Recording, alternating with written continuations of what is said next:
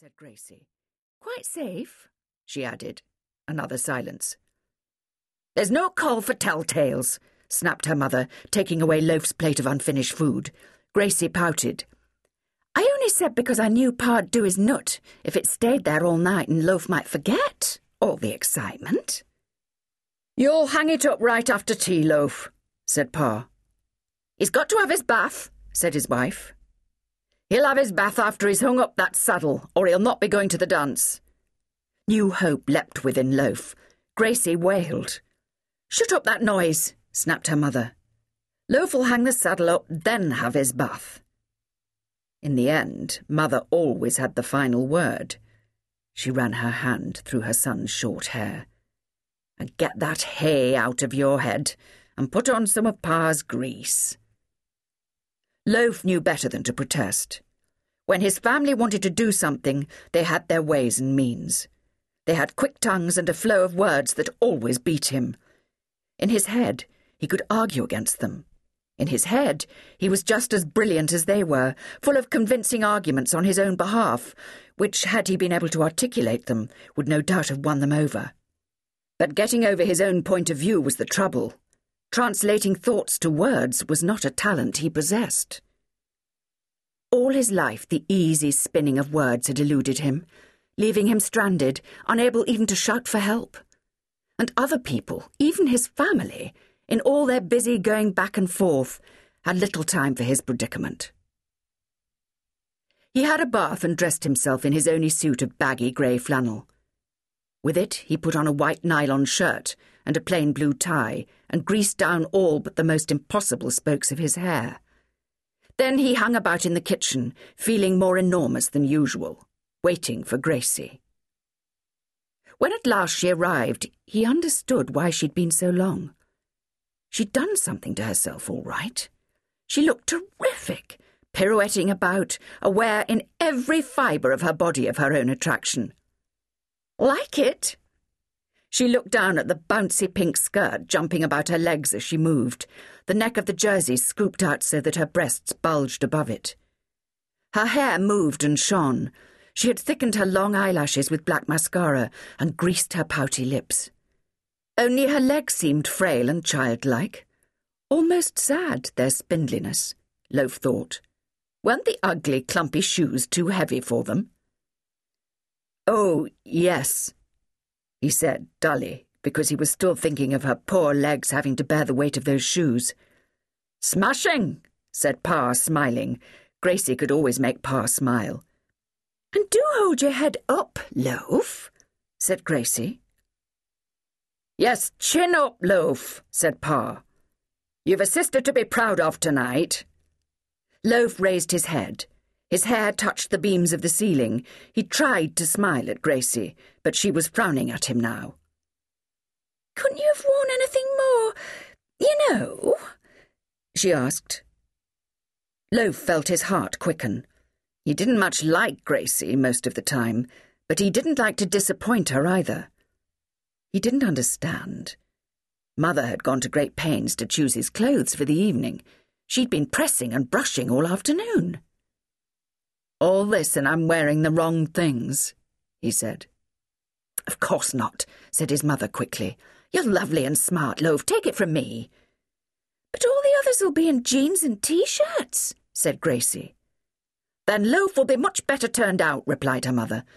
"Now you'd better be getting along." Pa drove them in his old car. Loaf sat in the back, brushing the seat with his hand before he got in. He didn't speak, but loosened his tie a little. Gracie chatted excitedly to Pa.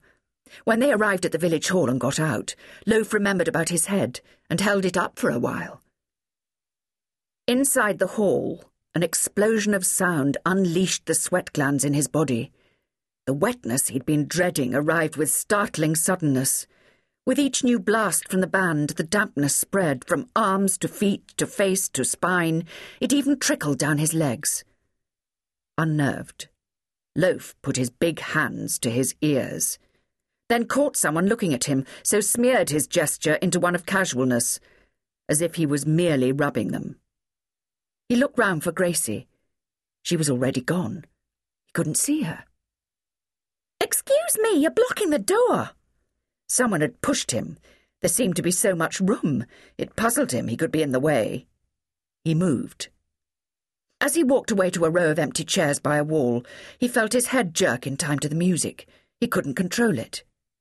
When he sat down, he gave in and let it loll to one side. Sideways, he looked about him.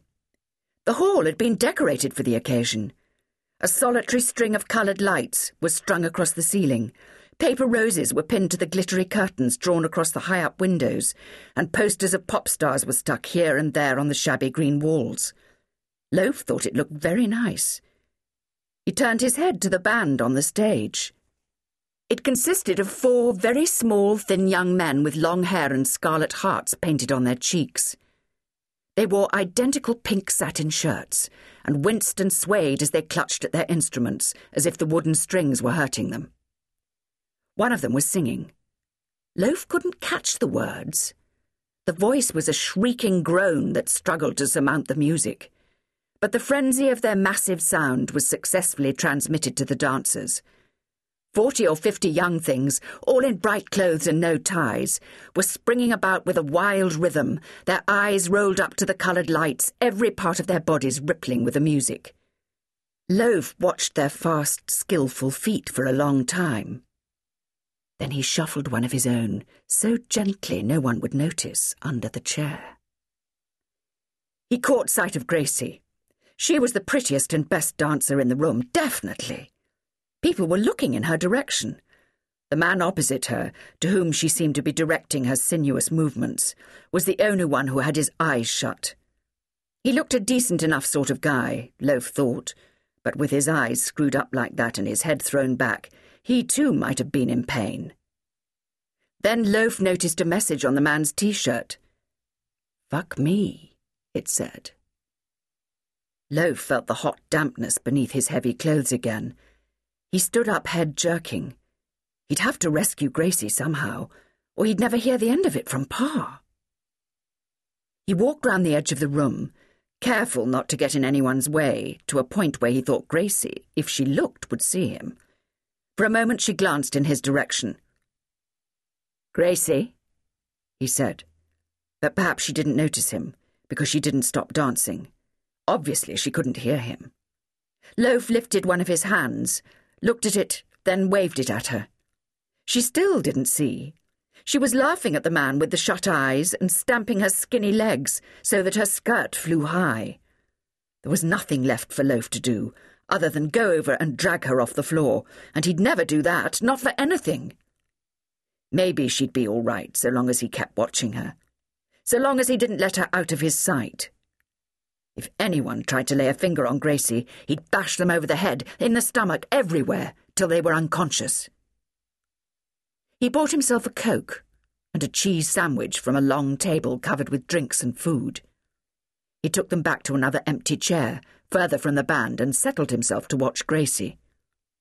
As the music ripped painfully through his head, and the dancers confused his eyes, he thought how nice it would be to be able to go home and say to Mother and Pa in the morning how much he'd enjoyed it all. How much he'd liked the music and the dancing.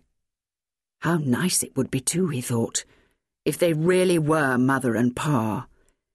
If he was their real son, like Gracie was their real daughter. He didn't have such thoughts very often. Just sometimes when things went badly, when Pa shouted at him and he forgot to do something he'd meant to do for Mother. Then, for a few days, he'd find himself looking about more carefully, looking out for a very tall old man who just might be his real father, and a woman with very whitish hair like his own, who could be his mother. Gracie was coming towards him, her body still wriggling with the music, followed by the man whose eyes were half open now. "Stop staring, can't you?" she shouted. "Your eyes always on me, gives me the creeps." Loaf blinked. He wanted to say he was unaware he'd been staring, and he was sorry if he'd annoyed her. But the man put his hand on her shoulder and pushed her away. They went towards the food table. Loaf stood up watching them. He felt himself shaking. He saw Gracie point to the gin. The man poured her a glass and added orange. Gracie wasn't allowed gin. If Pa knew Gracie was drinking gin, there'd be a row, all right.